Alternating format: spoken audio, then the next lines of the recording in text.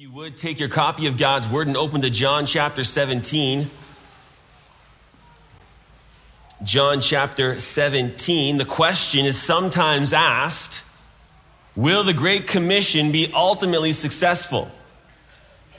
And the answer is a resounding yes. All whom God intended to save will be saved. And one of the reasons for that is the infallibly effectual high priestly prayer of the Lord Jesus Christ. When God the Son prayed in advance for the full number of all who would ever believe on his name.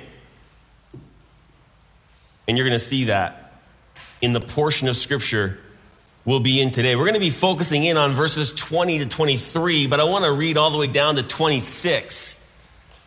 John 17, beginning in verse 20. Jesus continues to pray. I do not ask on behalf of these alone, but for those also who believe in me through their word, that they may all be one, even as you, Father, are in me and I in you, that they also may be in us, so that the world may believe that you sent me. The glory which you have given me, I have given to them, that they may be one, just as we are one. I in them, and you in me, that they may be perfected in unity, so that the world may know that you sent me and love them even as you have loved me. Father, I desire that they also, whom you have given me, be with me where I am, so that they may see my glory which you have given me, for you loved me before the foundation of the world. O righteous Father, although the world has not known you, yet I have known you, and these have known that you sent me.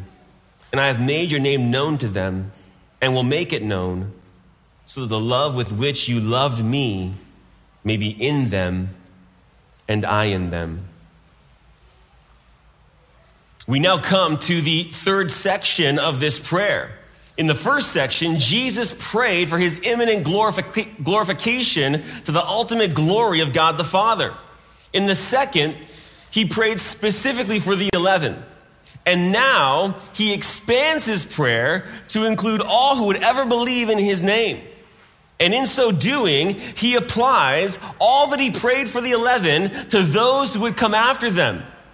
The prayer for eternal preservation, the prayer for spiritual protection, the prayer for progressive sanctification, realities that aren't limited to the 11, but are equally applied to all of God's people throughout all of human history, as it were. And Jesus prayed this way with a purpose, that we would all be one, even as the Father and the Son are one. That we would have union with the Godhead. And this with a view toward the fulfillment of the Great Commission. That the world may believe that the Father sent Jesus. And that the world would know that God loves his people even as he loves his own beloved Son. Two utterly astounding realities: union with God and the love of God. And so we're going to attempt to grasp these truths more deeply to equip and strengthen us for our earthly mission.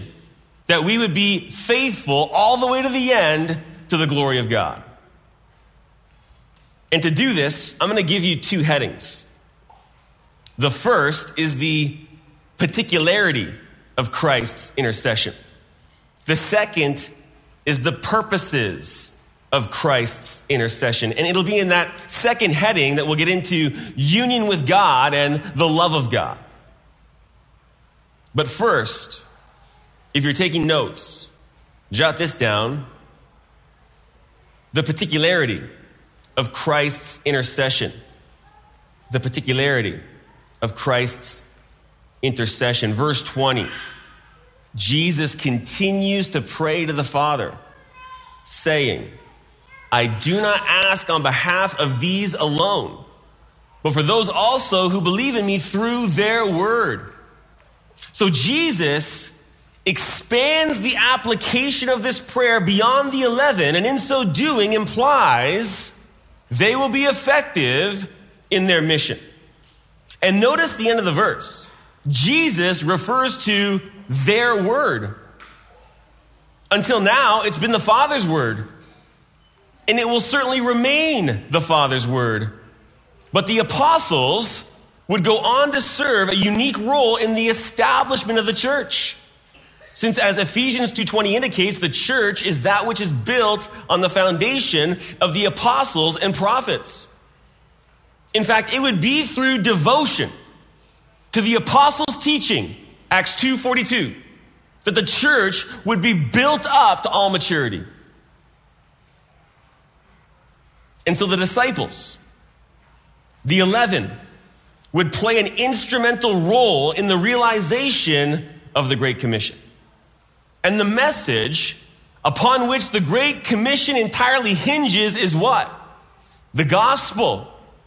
The gospel of our Lord and Savior Jesus Christ, his death and resurrection for the forgiveness of sins. And Paul, for an example, could refer to it as his gospel. Romans 16:25. Now to him who is able to establish you according to my gospel and the preaching of Jesus Christ.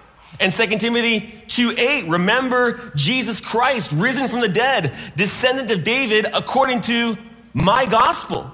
The Apostle Paul could refer to the gospel as his gospel, that which was entrusted to him, that which he was to bring to the Gentiles in proclamation of the death and resurrection of Jesus Christ. And so the apostles would be entrusted with the message of salvation and were the instrument through which that message would reach the four corners of the earth. As there would be a ripple effect throughout the centuries, all the way to the coming of the Lord, all the way to the end of the age. And the primary way that their ministry would have this ripple effect is through the revelation of the New Testament.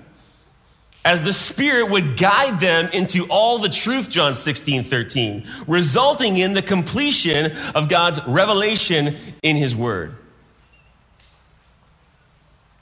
And so since the New Testament codifies the message of the gospel, and since the very epistles that codify it can be attributed to the apostles, it is through their word that we come to believe. And Jesus, at this point here in verse 20, expands his prayer to include all who do. And as he does that, as I said, he reaches all the way back to everything he's already prayed since verse 11, that the Father would keep us in the revelation of his name, verse 11, that the Father would keep us from the evil one, verse 15, that the Father would sanctify us in the truth, verse 17. Jesus incorporates us into the prayer he prayed for the 11. And yet, though Jesus expands the extent of this prayer, it nevertheless remains limited. Jesus is praying for a particular people, namely for the 11, and those who believe through their word. So this prayer is limited to believers, to those who come to Christ by faith. And it's at this point that we need to define the world. Because as this prayer develops, it's the salvation of the world that's in view. Look at the end of verse 21, for example. So that the world may believe that you sent me. And the middle of verse 23. So that the world may know that you sent me. And yet Jesus has already prayed back in verse 9 of John 17, saying that he is not praying on behalf of the world. Look at verse 9. I ask on their behalf. I do not ask on behalf of the world. And so we need to define the world here, especially if we're going to understand the verses that follow verse 20. One way to define the world is to see it as referring to absolutely everyone. What is often called all without exception. Defined this way, Jesus makes salvation possible for everyone, but effectual or actual for no one. Whereby it's entirely dependent on man to either receive or reject the message of the gospel, such that the prayer of Jesus for the world is merely idealistic, wishful thinking. Now, there's a number of problems with seeing it that way.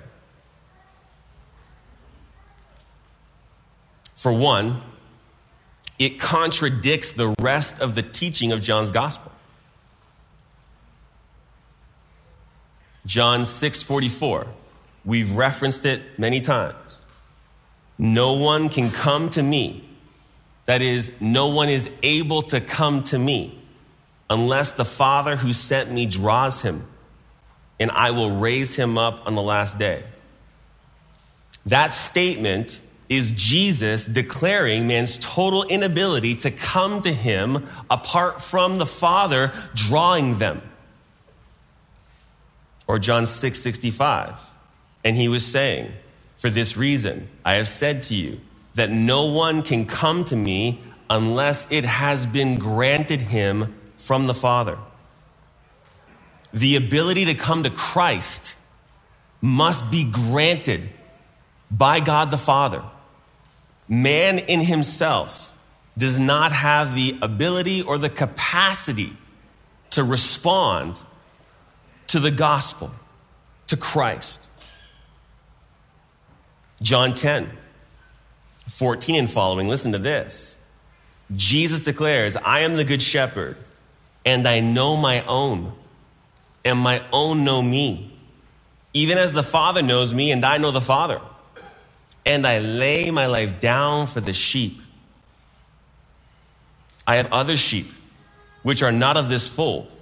I must bring them also, and they will hear my voice, and they will become one flock with one shepherd. Jesus knows his sheep even before they exist. And he lays down his life for them. That's the language of particularity. The conversation continues from there in verse 24 of John 10,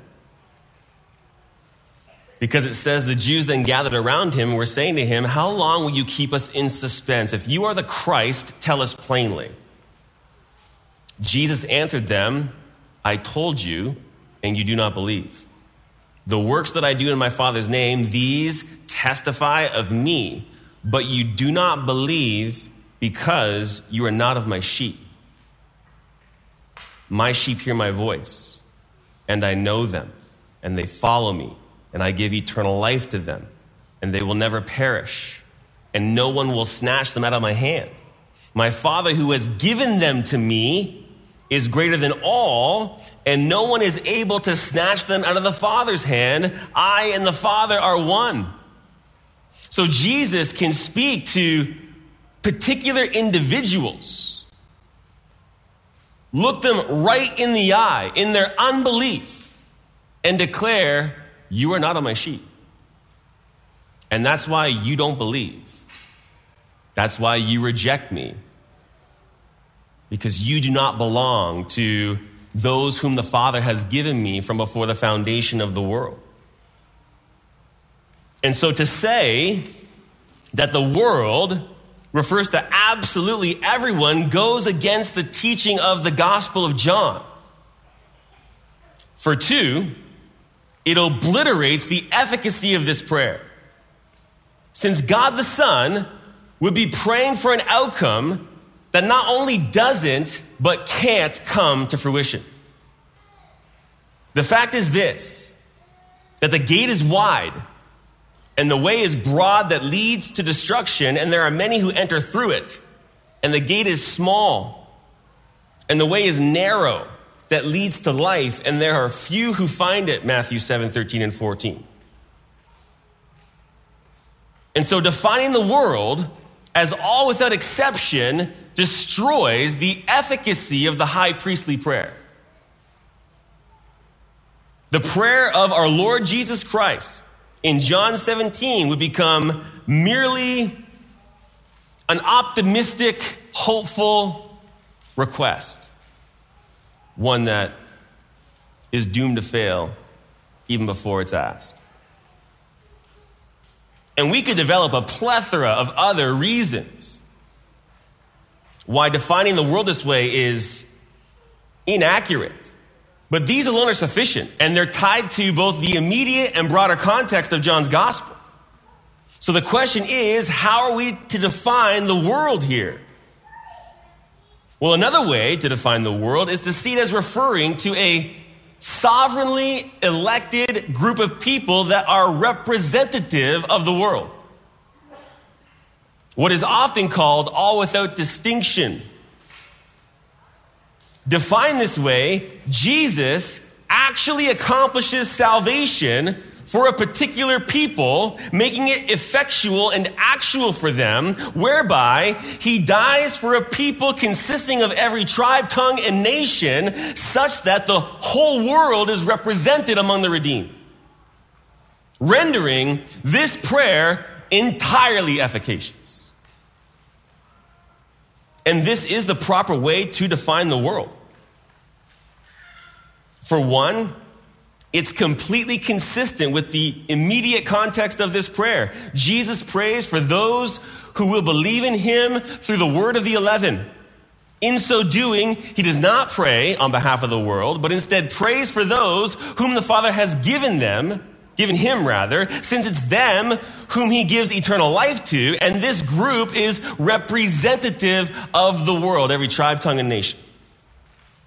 For two, it's consistent with the broader context of John's gospel, because in addition to what we've already read, Jesus says, all that the Father gives me will come to me, and the one who comes to me I will certainly not cast out.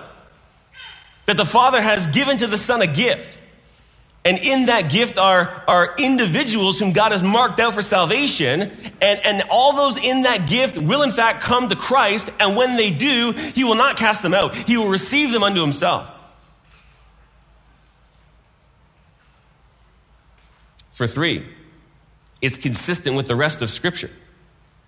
Just as God chose us in Christ before the foundation of the world that we would be holy and blameless before him, Ephesians 1:4. For four, and this is significant, it's consistent with the doctrine of the Trinity, where the Father, the Son, and the Spirit work in total harmony and unison, and that of the one divine will, carrying out the plan of redemption and even the application of redemption to a particular people where the Father, the Son, and the Spirit are all working in one accord. The Father elects, the Son accomplishes, and the Spirit applies to the group of people God marked out from before the foundation of the world. And for five, it's consistent with a biblical soteriology. That is a biblical understanding of the doctrines of salvation that takes into account the total inability of man. Man's utter inability to respond to the grace of God in the gospel apart from the sovereign grace of the effectual call. And this is what you have to understand. If it wasn't by sovereign grace, no one would be saved. There would never be every tribe, tongue, and nation represented at the throne. Never. It'd be an utter impossibility. But because it's by God's sovereign work and sovereign grace, all that is expressed here in this prayer will in fact come to fruition. The Great Commission will in fact be successful. Now, at this point, what happens sometimes is we begin to wrestle with loved ones that we care deeply for and don't know the Lord, or maybe even made a superficial profession of faith at one time, but there's really no evidence of a connection to Christ, and we're concerned that somehow this doctrine is the thing that excludes them from salvation. The reality, though, is that as we talk about defining the world this way, and as we talk about the plan of redemption and the sovereign grace of God, we are looking at the world through God's eyes. It's the divine perspective. From the human vantage point, we don't know who the elect are. And so our responsibility is to preach the gospel to everyone. And we only know who they are as they come to Christ by faith. But when someone hears the gospel and initially rejects it, that doesn't necessarily mean they aren't elect, because the story ain't over until it's over. Until they give up their last breath, there is opportunity for them to lay hold of the Savior. And so we have a responsibility to bring the gospel to everyone and anyone. And as we do, we can do so knowing that our mission will in fact be successful as God effectually calls his people to himself through our ministry.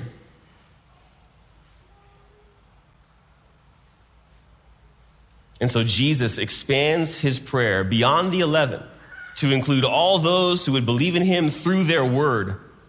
These two are bound up in the gift given by the Father to the Son, a gift that consists of people from every tribe, tongue, and nation, and is therefore representative of the world. There is a worldwide rescue mission underway, and it will be absolutely successful, upholding the efficacy of our Lord's high priestly prayer, as well as the success and integrity of the Great Commission. That's the particularity of Christ's intercession. Now, second, the purposes of Christ's intercession. The purposes of Christ's intercession. And there are two. And the first is this: the purpose of union. The purpose of union. Look at verse 21. Jesus continues to pray that they may all be one, even as you, Father, are in me and I in you, that they also may be in us, so that the world may believe that you sent me. Now you'll notice that verse 21 begins with the word that. And there are two ways to take that. One is to see it as depicting the content of our Lord's Prayer. Namely, that we would all be one. That indicates the content of what Jesus is praying, and that content is our oneness, our union. The other is to see it as depicting the purpose for the expansion of all that Jesus has prayed to this point.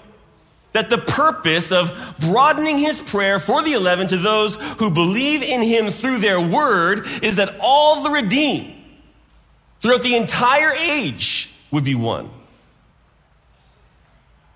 And as you might have guessed, I believe it's the latter. That the purpose of our incorporation into the prayer of verses 11 to 19 is that all believers would be one. And as you'll recall, our being one doesn't refer to a subjective unity. It refers to our union together. An objective spiritual reality. And our union together is analogous to the union between the Father and the Son. Jesus prays that they may all be one, here it is, even as you, Father, are in me and I in you. The Father is in the Son. The Son is in the Father. There is union in the Godhead, Father, Son, and Holy Spirit. And our union is analogous to that union, where our union depicts a mutual interconnectedness, interdependence, and even a shared life. And yet, it's not just analogous to the union between the Father and the Son. It's also grounded in their union. Since Jesus prays, look at the middle of verse 21, that they also may be in us. So the ground, source, or even the cause of our union is our union to both the Father and the Son. And we could add the Spirit. And Jesus amplifies the mechanism of this reality in verse 23. Look at it. When he prays, I in them and you in me. Our union with the Godhead takes place through our union with the God-man. Our union with Christ.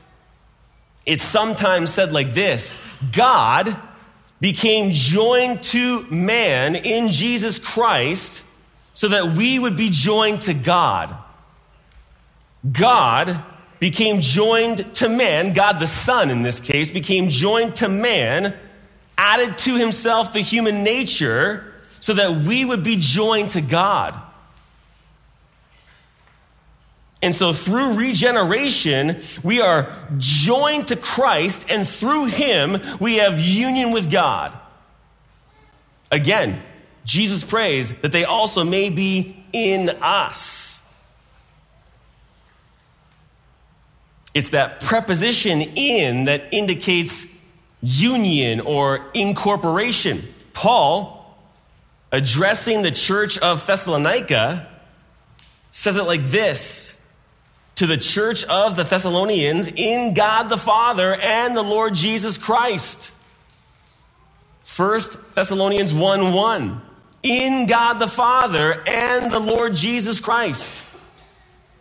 Incorporation into God the Son and God the Father. And this too has a purpose. So there's a dual purpose at work. Jesus expands the application of his prayer to include all believers that would come to faith through the ministry of the apostles, that they would all be one, that we would all be one for a purpose. And the purpose is tied to the Great Commission. End of verse 21. Here it is. So that the world may believe that you sent me. So as God's people come to Christ through the ministry of the 11, they will be brought into union with Christ, and therefore into union with the Godhead. And through that union, they will also have union one to another. And the practical outworking of that will express itself in adherence to the revelation of God, mediated through the Son, and will result in all of God's people from every tribe, tongue, and nation coming to a saving knowledge of Jesus Christ. So that at the end of the age, we can all with one voice to the glory of God declare mission complete.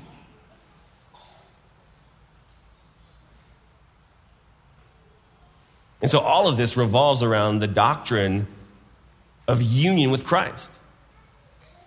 And that doctrine receives so little attention. And it's not just glorious, it is incredibly strengthening. And so we're going to take some time just to shed some light on this glorious doctrine, the doctrine of union with Christ. And to do that, I want to show you how it fits into the Ordo Salutis, the order of salvation. And the order is bound up in what is often called the golden chain of redemption, a chain that is both unbreakable and indestructible. And though most of the events of salvation that began in eternity past and reach all the way forward to eternity future take place in a chronological fashion, there are some that are more logical, because there are events in our salvation that take place in the very same moment. So the question is this: where does our union with Christ fit into the Ordo Salutis, the order of salvation? And to see this, you got to look at Romans 8, 29 and 30. So turn there, just to kind of anchor this discussion a little bit. Where does our union with Christ fit into the order of salvation? Well, salvation, as I've said, began in eternity past. First with divine foreknowledge, and then with predestination. And you'll see this in Romans 8, verse 29. which says, for those whom he, referring to God, for those whom he foreknew, he also predestined to become conformed to the image of his Son, so that he would be the firstborn among many brethren. Verse 29 refers to the plan of redemption, a plan that obviously began in eternity past through foreknowledge and predestination. And what was planned before the foundation of the world needs to become a reality in time. And it does through the application of redemption. And step one in the application of redemption is the effectual call. A divine summons administered by the Spirit through the message of the gospel that is infallibly efficacious in bringing one to life. And the effectual call produces regeneration, new birth, at which point the Spirit permanently indwells us. And so look back at Romans 8:30 for a moment. It says there, and these whom he predestined, he also called. There's the effectual call. And that call, that summons to life, results in regeneration. And regeneration results in conversion, consisting of both repentance and faith, and resulting in justification, where God imputes the righteousness of Christ to us on account of our faith in him, through the instrument of faith. Again, look at Romans 8:30, and these whom he called, he also justified. And as you recall from last time, justification always results in progressive sanctification, whereby we become ever more like Christ, being ever more conformed into his image. And progressive sanctification reaches its goal in glorification when we're finally and totally made like Christ. Look again at Romans 8:31. And these whom he justified, he also glorified. So there's a survey of the order of salvation. So the question is this: where does our union with Christ fit in? And here's the thing. Union with Christ isn't merely another step or phase in the Ordo Salutis. Quoting biblical doctrine, instead, union with Christ is the matrix out of which all other soteriological doctrines flow, unquote. Listen, every spiritual blessing we receive, every one of them, we receive on account of our union with Christ. Our union with Christ is the source of every spiritual blessing that we have. And to see this, turn to Ephesians 1 for a moment.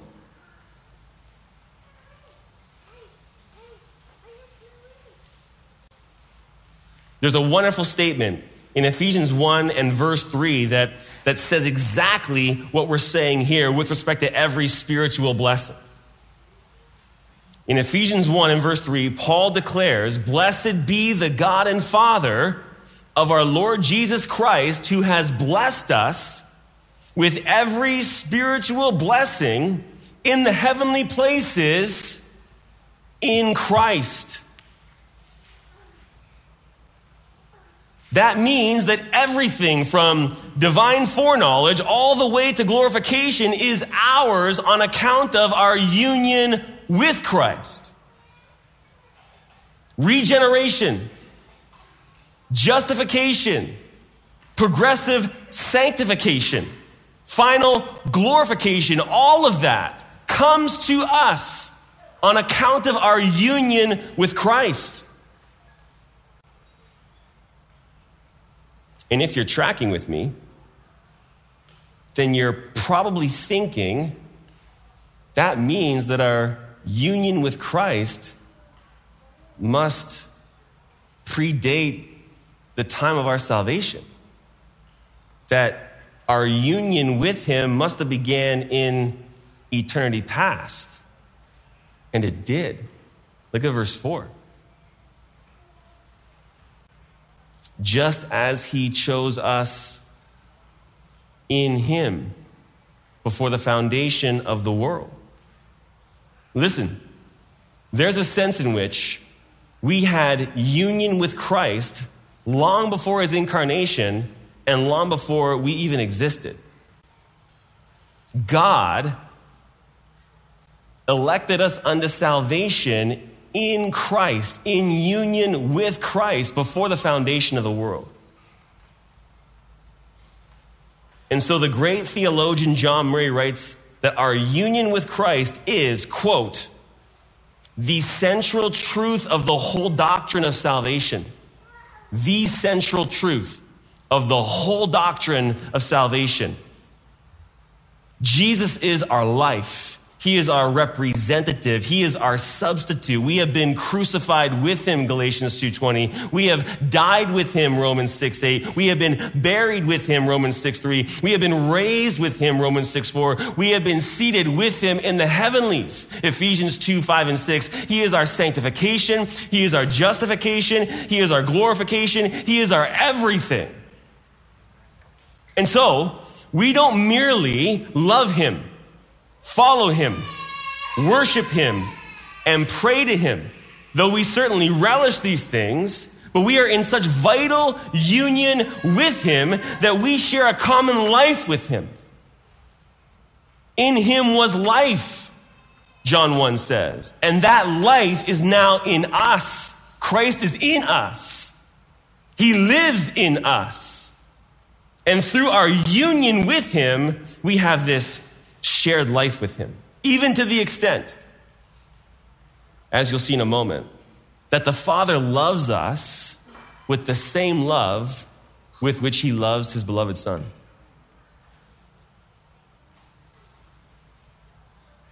And you might be thinking, I need a picture here to appreciate the nature of this union with Christ. Well, what about a vine and branches? In John 15, Jesus said, I am the true vine. And then declared, we are the branches. Branches must be connected to the vine to bear fruit. There's a vital union between the branch and the vine, where the life of the vine reaches the branch to bear fruit by virtue of being connected to the vine.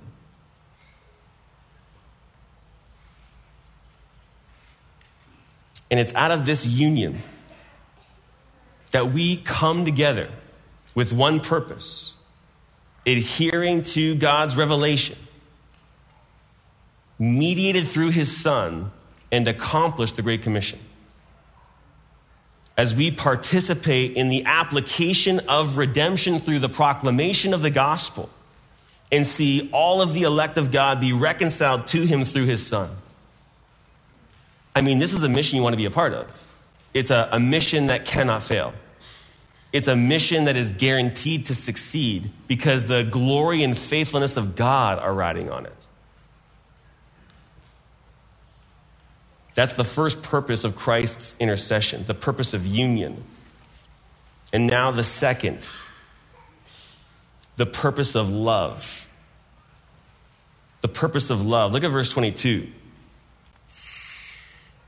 Jesus continues to pray. The glory which you have given me, I have given to them that they may be one just as we are. Now, this is a challenging statement. What glory is Jesus referring to? Is he referring to the glory of verse 5? That glory which he had with the Father before the world was? Not likely. He was still anticipating being restored to that glory through his death, resurrection, and exaltation. And in verse 24, even expresses his desire for them to see that glory, a future reality.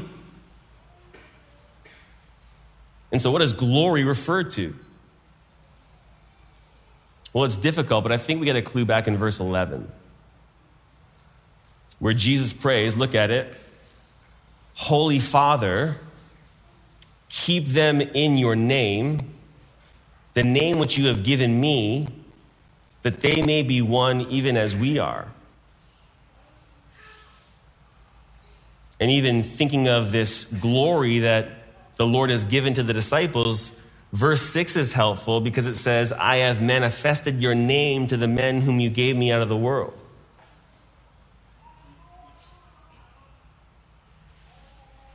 And even the purpose of them being kept in the Father's name in verse 11 is that they may be one even as we are, which is consistent with what he's saying here. The glory which you have given me, verse 22, I have given to them that they may be one just as we are one.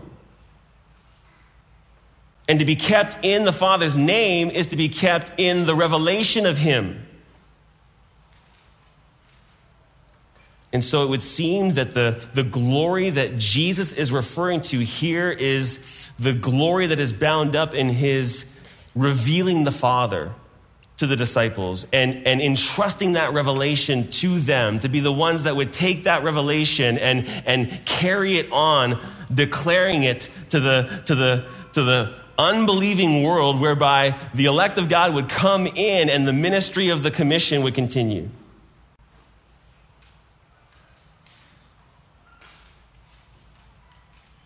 And so this statement that Jesus has given to the disciples, to the 11, and to us by extension, glory, seems to point to his revelatory mission of making the Father known, whereby having done so, he sets the entire Great Commission in motion.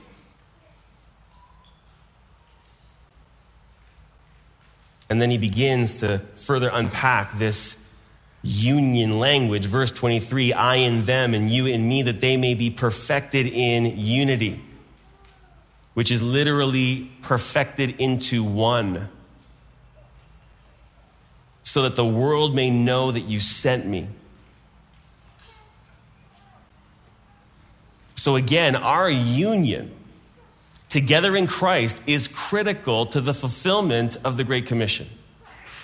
It's through being perfected into one, as we faithfully preserve the implications of that oneness, that we will be effective in the cause of Christ, to the extent that many will come to know that God the Son in Jesus Christ is the supreme revelation of God and will be reconciled to him. And then this statement, end of verse 23, and love them even as you have loved me.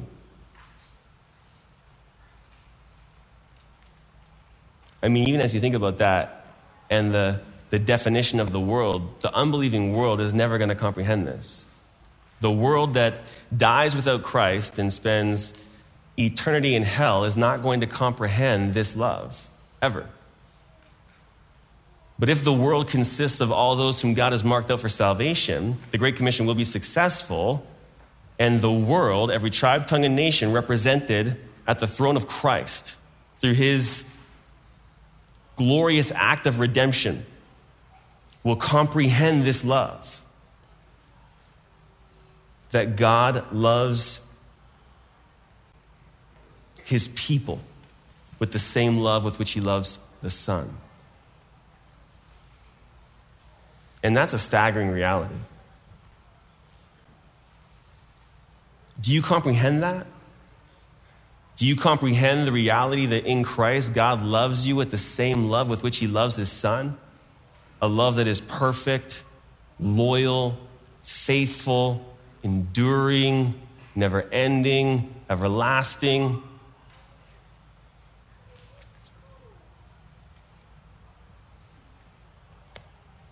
It makes me think of Ephesians chapter 3 and the way the Apostle Paul prayed for those in Ephesus.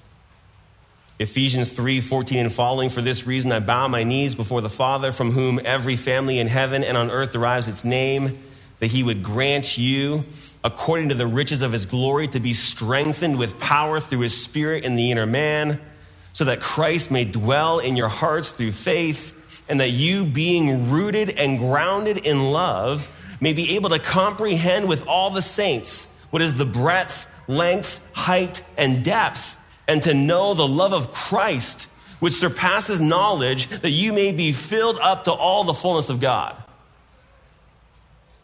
to comprehend the love of God toward us in Christ is massive for the Christian life. And we're going to be able to expound more on this next time as this theme of love comes up again in verse 26. But note this, mark this. God loves his children with the same love with which he loves his own son.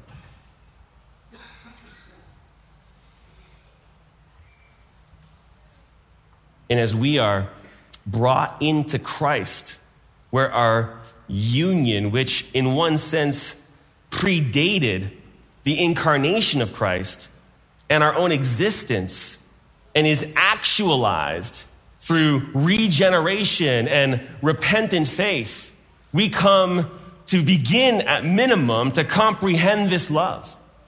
Knowing that there will be a fuller comprehension and appreciation for this love when all is in and the age ends and we are in the very presence of our Lord and Savior Jesus Christ. And at that time, all the redeemed, made up of every tribe, tongue, and nation, will be able to rejoice in the comprehension of this love, where the full experience of God's love for us will be fully realized, and we'll be in his presence to enjoy him for all of eternity.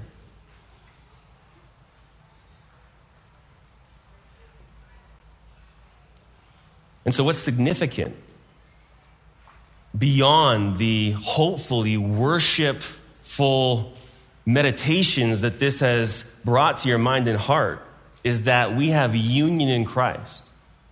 We are joined one to another. There is a vital union that we have in Christ where there's an interconnectedness and interdependence, a shared life. And we experience that life and even exercise that life within the body of Christ. And as we come together as the body of Christ and are faithful to preserve the union that we have, the oneness that we have that would express itself in practical unity and come together in a unified purpose to bring the gospel to the world, we are going to be faithful and successful in fulfilling our part in the Great Commission. As we see God work to bring his people to himself through the preaching of the gospel.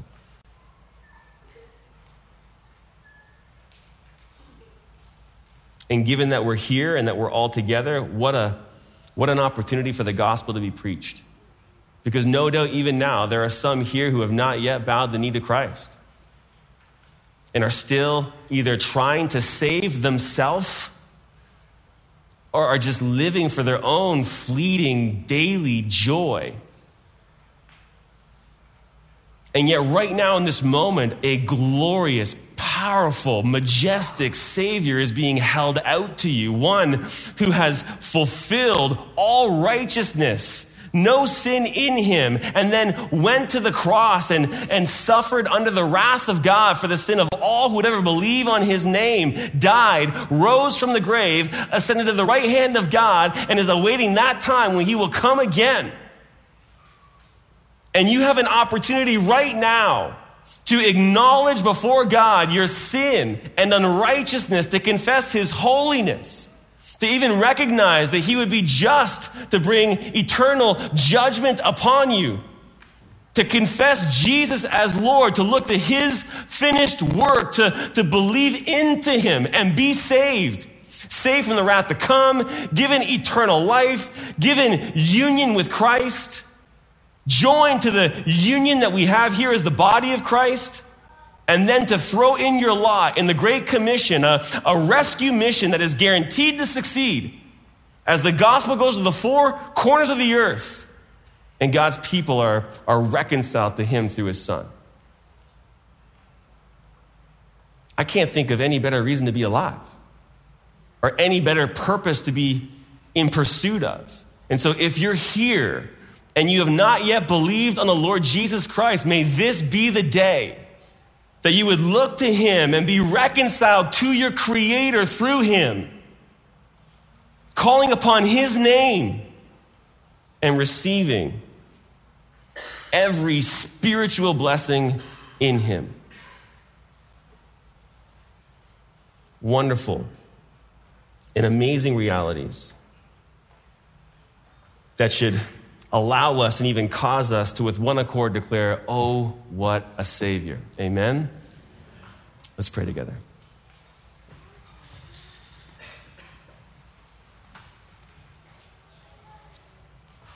Father, we give you honor, glory, and praise. The truth of this portion of Scripture assaults our pride. We realize that we can't save ourselves, that we are not in control of our own destiny, that you are the sovereign, glorious, majestic one, worthy of all honor, glory, and praise. And Father, we are so thankful for the revelation of yourself in your word. The revelation of the prayer that Jesus prayed on the night that he was betrayed, that we would be able to dig into it, seeking to get into it and it into us, that we would be changed as we see his glory and delight in the glory that we see, and are strengthened in the inner man to live the life you've called us to live. And so, Father, help us to do that. Help us as a church to be of one purpose, to be of one mind, to have our hand to the plow, seeking your glory, seeking to be faithful in the mission that you've given to the church. And may you be honored in all that we do. We ask in Jesus' name, amen.